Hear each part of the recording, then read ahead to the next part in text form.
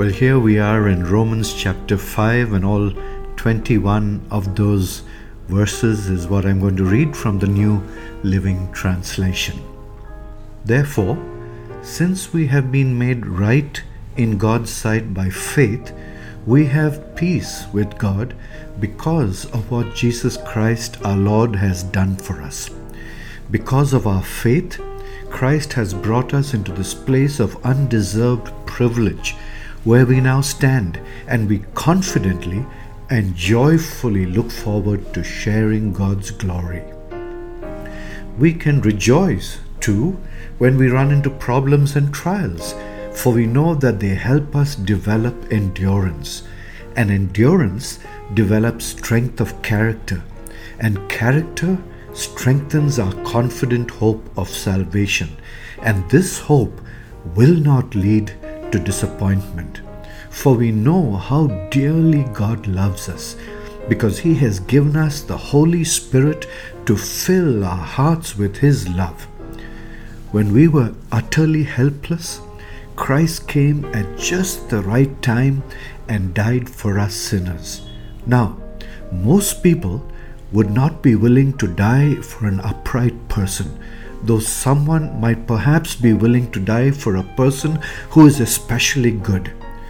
But God showed His great love for us by sending Christ to die for us while we were still sinners. And since we have been made right in God's sight by the blood of Christ, He will certainly save us from God's condemnation.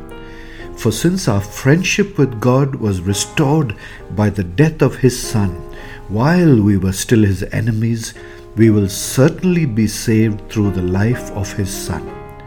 So now we can rejoice in our wonderful new relationship with God because our Lord Jesus Christ has made us friends of God. Now when Adam sinned, sin entered the world. Adam's sin brought death, so death spread to everyone, for everyone sinned. Yes, people sinned even before the law was given, but it was not counted as sin because there was not yet any law to break. Still, everyone died from the time of Adam to the time of Moses, even those who did not disobey an explicit commandment of God as Adam did.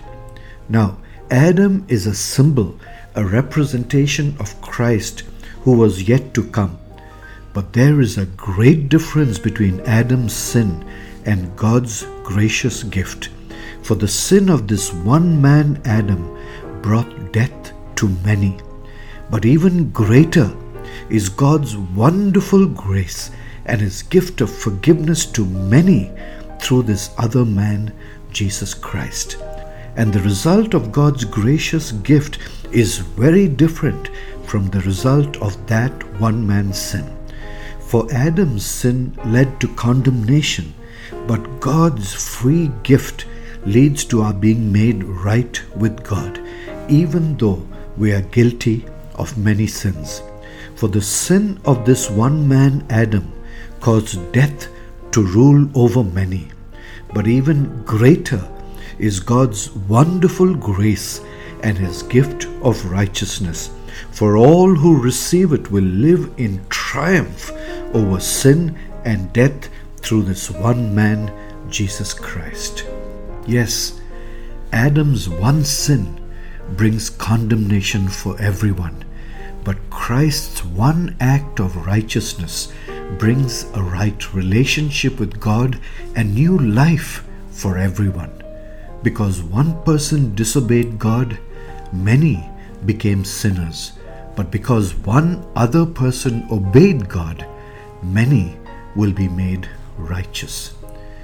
God's law was given so that all people could see how sinful they were.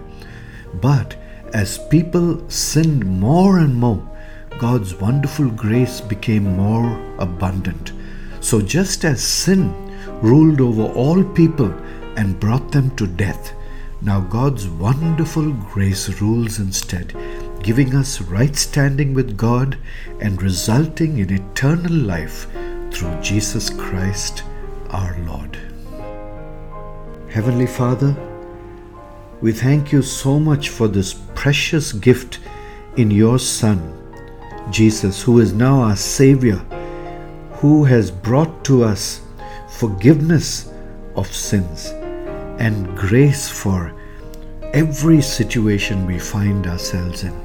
Lord, I pray for anyone going through a difficult time, handling maybe an addiction or a sin, or carrying guilt that needs forgiveness. Oh Lord, would you hear their cry to you, and would you administer your grace so that joy and peace may fill their hearts once again. In Jesus' name we pray. Amen.